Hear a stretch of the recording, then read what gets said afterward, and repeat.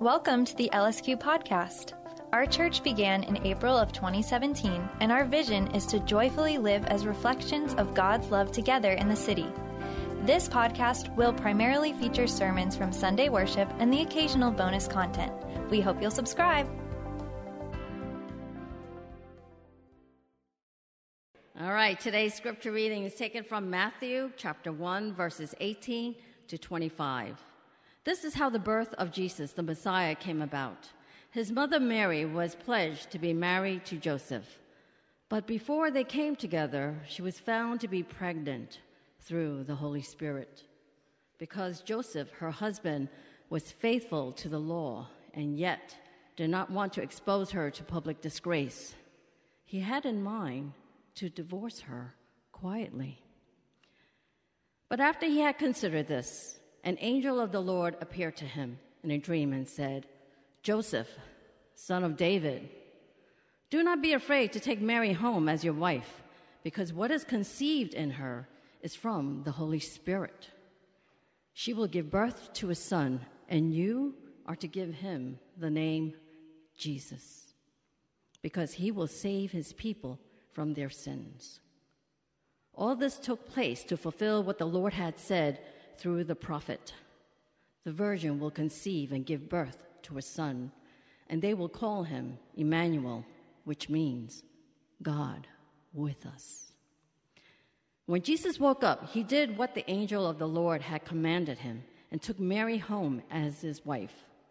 But he did not consummate their marriage until she gave birth to a son, and he gave him the name Jesus. And all of God's people say, Amen. Thank you, Stella.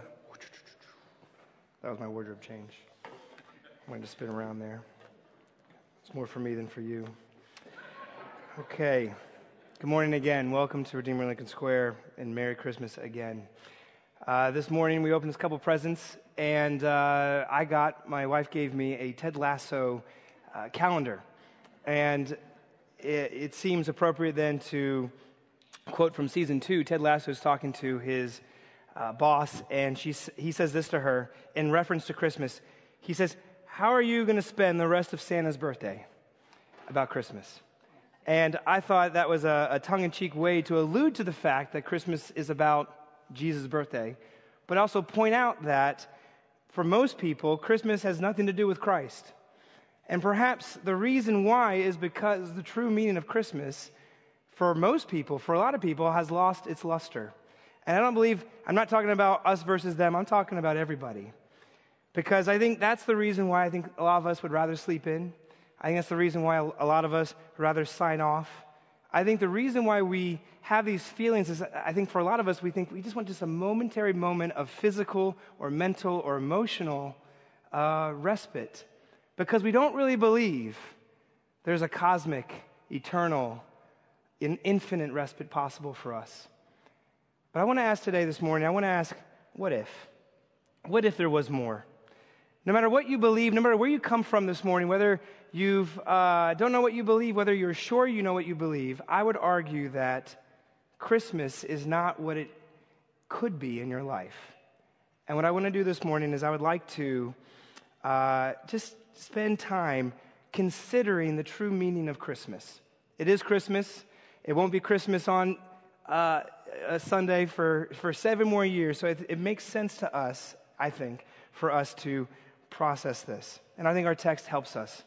And the way our text helps us is by giving us and telling us and helping us into knowing who Jesus is at Christmas through his names.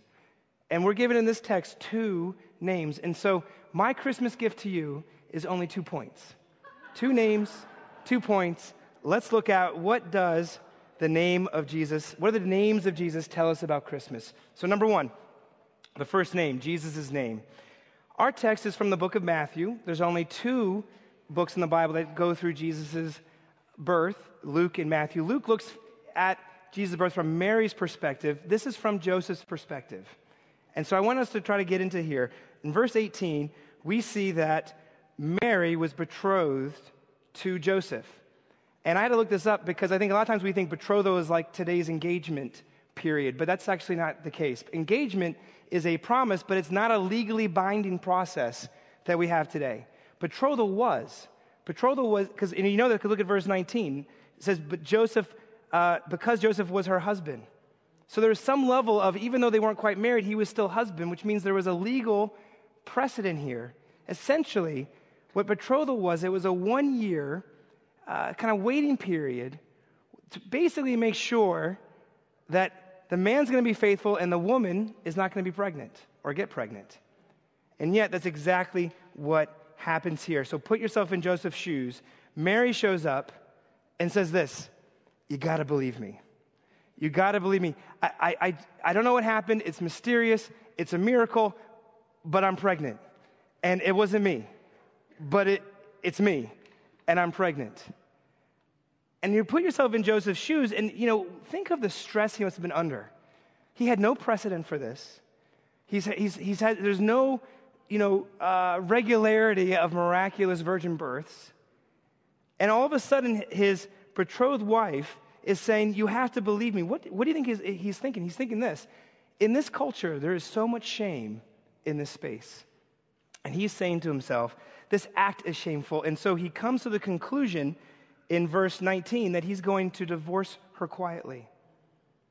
And the reason why he does this is because look at the next verse, verse 20. It says that he's considered this. After he's considered this, that word consider is very benign. But in Greek, it has all these connotations of bewilderment and anger and hurt and betrayal. And the reason why is because of, at this time, this might be one of the worst things that could have happened to him. The shame, the dishonor. And so this is the space he's in. And in this space, the angel in verse 20 shows up, and it says, when the angel shows up, it says, do not be afraid. And actually, I was thinking about this week. Most people think that the reason why the angel's saying do not be afraid is because he's an angel and there's this supernatural being. But I want us to consider maybe he was going to be afraid because of what the angel was going to tell him next. It says, do not be afraid. Why? Very next phrase, because I want you to do not be afraid to take Mary home as your wife. So don't be afraid in general. Don't be afraid to take Mary home as your wife. Now, why would he be afraid to take Mary home as his wife? I think we know why. Because if he did not divorce her quietly, it would mean, what would his parents think? What would his in-laws think? What would everybody else around him think? They would think this. If he would take her home, it would mean that he must have done it. He must have did it to her. It must be his child. Why else would he stay with her? And so what the angel is asking him to do is to sign himself up for a life of shame, for a life of being ashamed, for a life of everywhere he would go, everywhere where she would go, there would be this lifetime of people misunderstanding them. And so put yourself in the confusion and the chaos and the hurt that Joseph is being asked to own, to be forever talked about behind their backs, to be forever slandered. Wherever they would go, they would say, there goes crazy Mary with her virgin birth. There goes crazy Joseph, who said that he talked to an angel and stayed with her because he's supposed to. Everywhere they would go, they would have been slandered, talked about, dishonored, reputation ruined, and it probably hurt to know that was the world he was being signed up for. Now, fine, Joe's going to be misunderstood, but some of you are like, well, at least he understands what's going on, right? Wrong. Look at the text again. The angel never explains how this all happened. It says, the most we're given is that she's pregnant through the Holy Spirit. No offense, guys, that's not enough. Because if you're Joseph, first of all, who's the Holy Spirit? He didn't have any context for the Holy Spirit. And what does it mean that it's through the Holy Spirit? Again, it's still very mysterious. He is not told why, and he is not told how this has happened. Now, some of you are like, okay, sure, but at least maybe after this, their life gets better, right? Well, we know in the book of Matthew that when they go to the temple, they offer a sacrifice, and it's 2 doves.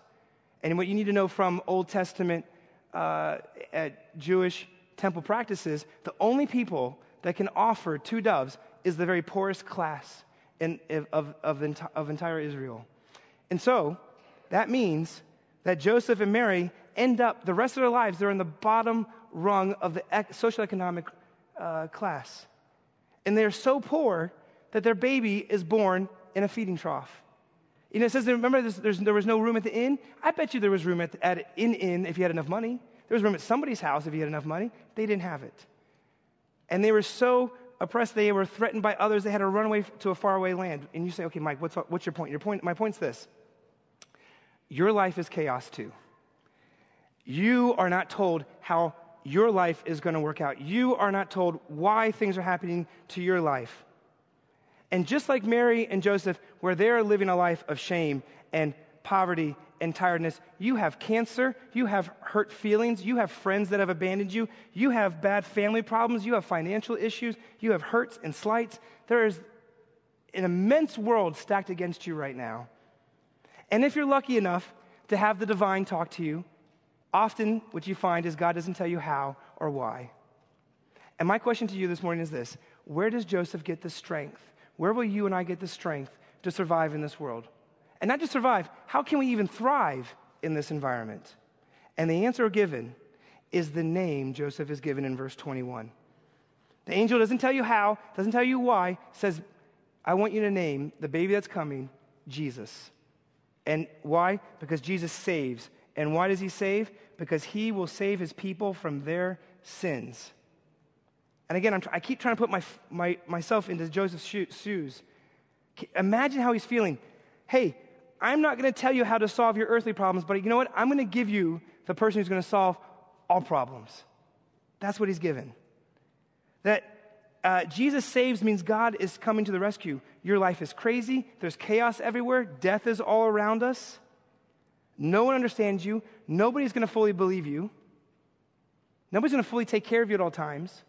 And by the way, what culture tells you is this: optimize your life.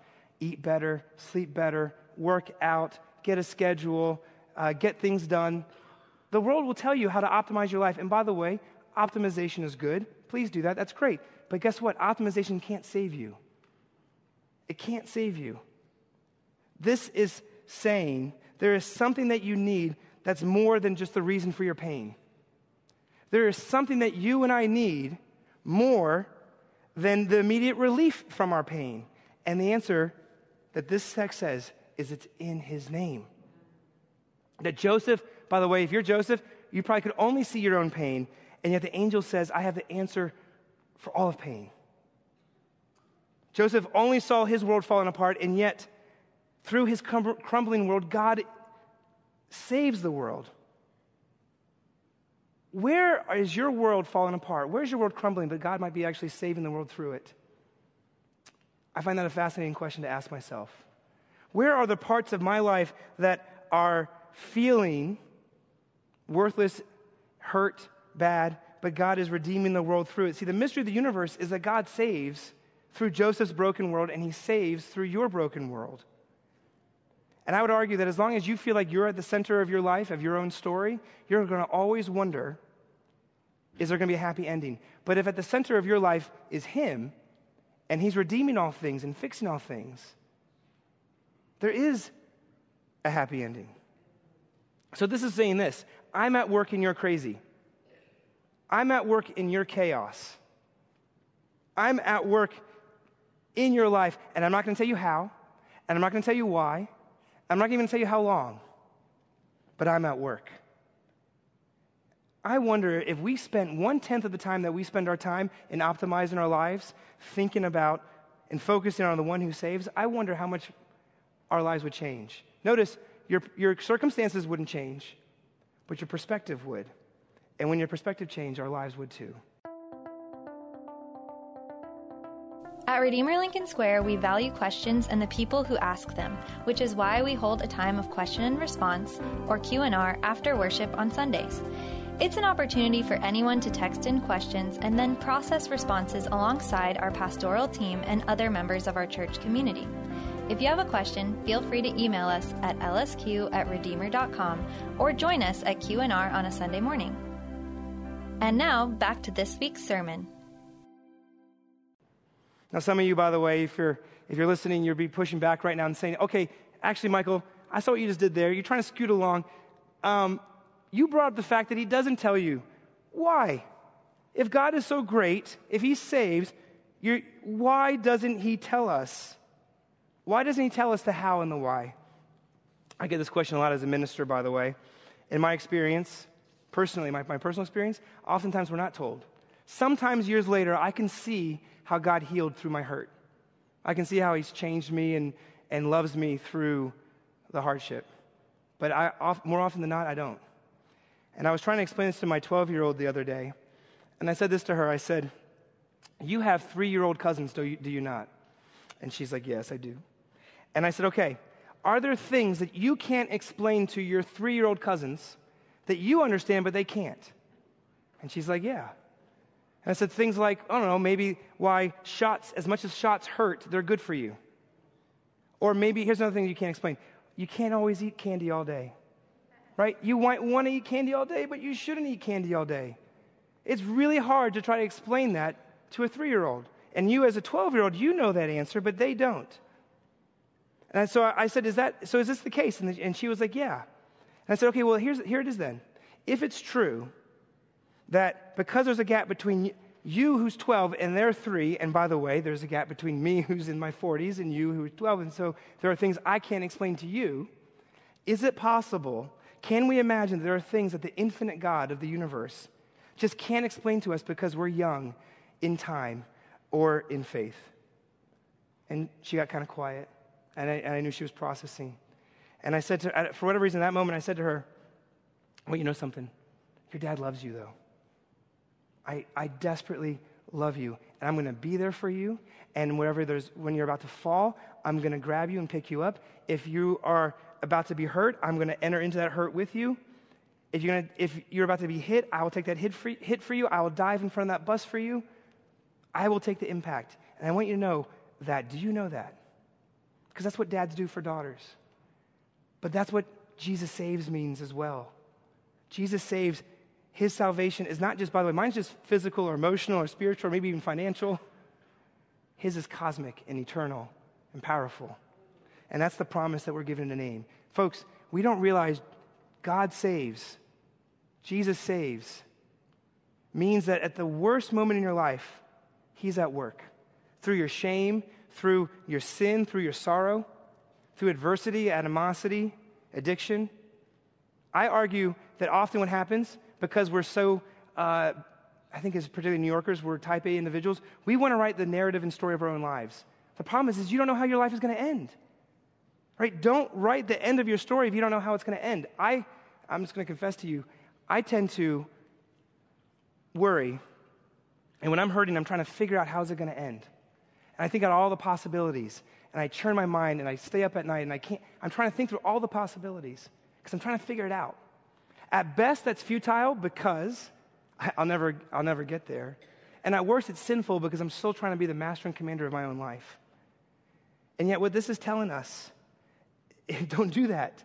Joseph had no idea how it was going to end. He had no idea how he was going to make it through a life of shame, how he was going to make it through a life of a ruined reputation, of hurt and in poverty. And yet he was able to, through a name. Look at verse 24. He's able to wake up and obey and go and do as what was commanded purely, not because he knew why, not because he knew how, but because he had his name. And friends, I'd say the same thing for you. Will you go out and do the same? Will you be able to obey and love and serve? If he's here to save the world, even through your world, your pain's not writing your story, nor is your abilities, by the way. Your abilities are not writing your story. He's writing the story and redeeming it and saving it. All right. First name, number 1. Number 2, lastly, last name given. I think a lot of folks say, well, that's pretty powerful. That's great. God saves. It's not enough. You say, well, why is it not enough? It's not enough because every ancient religion has this idea that God is big and great and saves, right? The big man in the sky is in every religion, that God is powerful and big. That's an important part. But the problem is, as big and as great as he is he good? That's still the everyday question we have. How do I know he's good? And I believe Matthew literally spells it out for us in verse 23.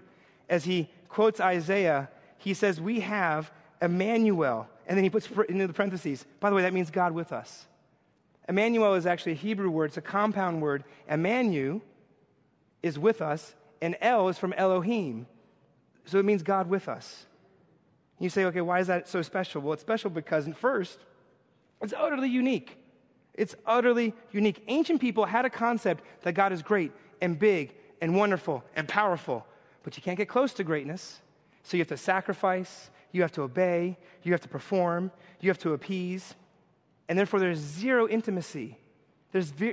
I think modern people have a hard time with this, but if God is so big and great and you're not, then you can't get close to him.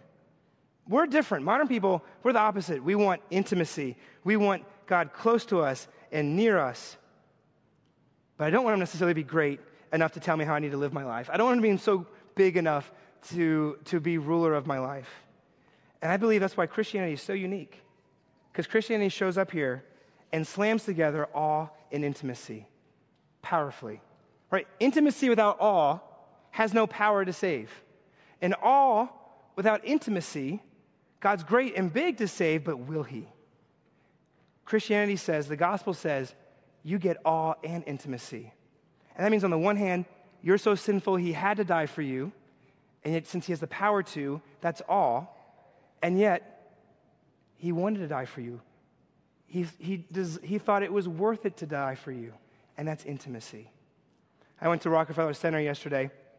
It was really cold, and I went there with my extended family, and we saw the tree, and every store we went into, there was Christmas carols, ones that we just sang. But it's in culture. I remember we walked by a car, and there was Christmas carols blaring inside the car that I could hear outside of it. It's all around us. We hark the herald angels sing, glory to the newborn King. O come, O Emmanuel. We literally sing those songs, and yet we hear these words, and we're not moved by them. And I think the reason why we're not moved is because we don't know how to hold together awe and intimacy. You only have power when they're held together. When you hold them together, what you have, Jesus saves, God Emmanuel is with us, and so put them together and you have Jesus Christ Emmanuel. That's the only way Joseph could stay with Mary, is because he realized that God stayed with him. He could only give his life to her because he saw that he gave his life for him. And I believe the only way that you and I will stay in our relationships, will stay in the hurt, we will ante up tomorrow, that we will wake up in the next day, that we will put our lives on the line through the hurt and the pain and the unfairness and the slander and the nastiness of the day, is if we see Jesus and have seen his relationships torn and seen himself slandered and seen his hurt and his pain and his unfairness and his name hurt. See, this is what's so crazy. The King of the universe created people who don't believe in him. How do I put this? That's much, much worse than anybody who doesn't believe in you right now. There's worse slander and worse hurt and worse unfairness that he endured, which then actually in small ways helps us endure as well. That is what it means to have God with us. My God is with me, friends, and that's why I can be with you, and that's why you can be with them. And I would ask you, do you see this? Do you see his presence right here? I think Joseph did. And let me back up again. That doesn't mean he didn't have sleepless nights. It doesn't mean he didn't ask regularly the how and the why. But he got a who. And because he got the who, the God who saves and is with us, that was enough to serve Mary. That was enough to be with her. He had no idea how he was going to make it through the shame and the hurt and the pain. He had no idea how he was going to be able to make it in the future, that it was going to be hard. And your life's going to be hard too. But God with you and God saves together, all in intimacy, changes everything. Because that's what you find in the incarnation. In the incarnation, you have the invulnerable becoming vulnerable. You have the unshakable becoming shakeable. You have the power of Jesus in a baby. And when Jesus broke into history as a baby, he's breaking the old narrative. You know how the narrative used to go? And then there was death. That's, by the way, the end of everybody's narrative. until the incarnation came in. And now you have light after darkness. You have life after death because of the incarnation. He rewrote the narrative. And that's what Christmas is about, friends. Joseph, from this moment, didn't know the how or the why, but he had the who. And that was enough to know that he would never be alone again. Do you know that? That's the key to Christmas. That's the point of Christmas. But friends, it's also the key to all of reality. And the question is will you accept it? You have to accept all of it. But why? Because he can only save because he's with us. And he is most with us when he dies for us. And he dies for us, why? Because of your sin. And the more you know your sin and your faults and admit it, unlike the lady I talked about a couple months ago who said, oh, that's self-hatred. No, it's the time where we can be honest. And the more you can be honest, the more you'll know your need, the more you see what he's given you, the more you'll see his greatness and love for you. And when you feel you're not that bad, friends, you're not going to feel his love. But the more you live, the more you realize your need, the more all you can have of his greatness, and the more all you have your greatness, the more you can come to him in intimacy. My question to you is, are you up for that? For me, it's regularly saying in intimacy, I failed, I can't do enough, but you can. And that's the secret. I figured out who my real friends were in college. You know when? Not when I was doing great. It was when I was messing up. It was when I was flawed. It was when I made major mistakes, and they came to me and said, those mistakes hurt me. That was hard. But I'm with you and I love you. It's the same thing with Jesus. You will know his commitment to you. You'll know his love for you, not when you think you're doing great and when you're doing wonderful. It's when you know you're not.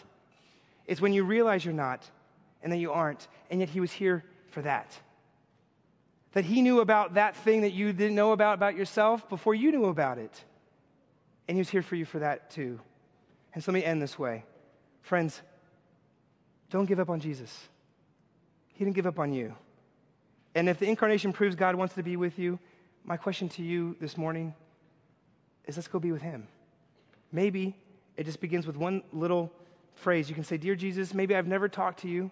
Maybe I've never come close to you. Maybe I've never really put myself in a long time near you. But here I am. Will you listen? And what the incarnation shows you, if he went through that to get near to you, he's going to love to hear that from you. And in time, I hope that we will come to see if he came near us, then we can go out into the world to be near them. Right? The incarnation, there's a whole other sermon here of how he embodied his presence to be near us. We can take what we are and be near others and serve them and be present with them and be active with them. Because Christmas means Jesus saves and he's with us, all in intimacy. Let's pray. Heavenly Father, this is good news. The good news of Christmas is the beginning of the end. It's light in the darkness. I worry that we hear this too often because we hear it in our Christmas carols every Christmas time, and it doesn't floor us. It doesn't move us. I pray that we see that all without intimacy, we're great. You might be great, but we're not sure if you're good. Intimacy without all, you'll be with us, but we're not sure you're going to do anything about it. But all in intimacy together in Jesus Christ is a life-changing paradigm. It changes everything. It lets us not necessarily know the how or the why, but we have the who. And we have you. I pray you move in our hearts. I pray you change us powerfully in new ways this Christmas morning. Yes. Amen. Thanks for listening to our podcast. We pray that it's a helpful resource as you process aspects of Christianity and grow in your faith. To learn more about our church, including details about Sunday worship, check out our website at redeemerlsq.com.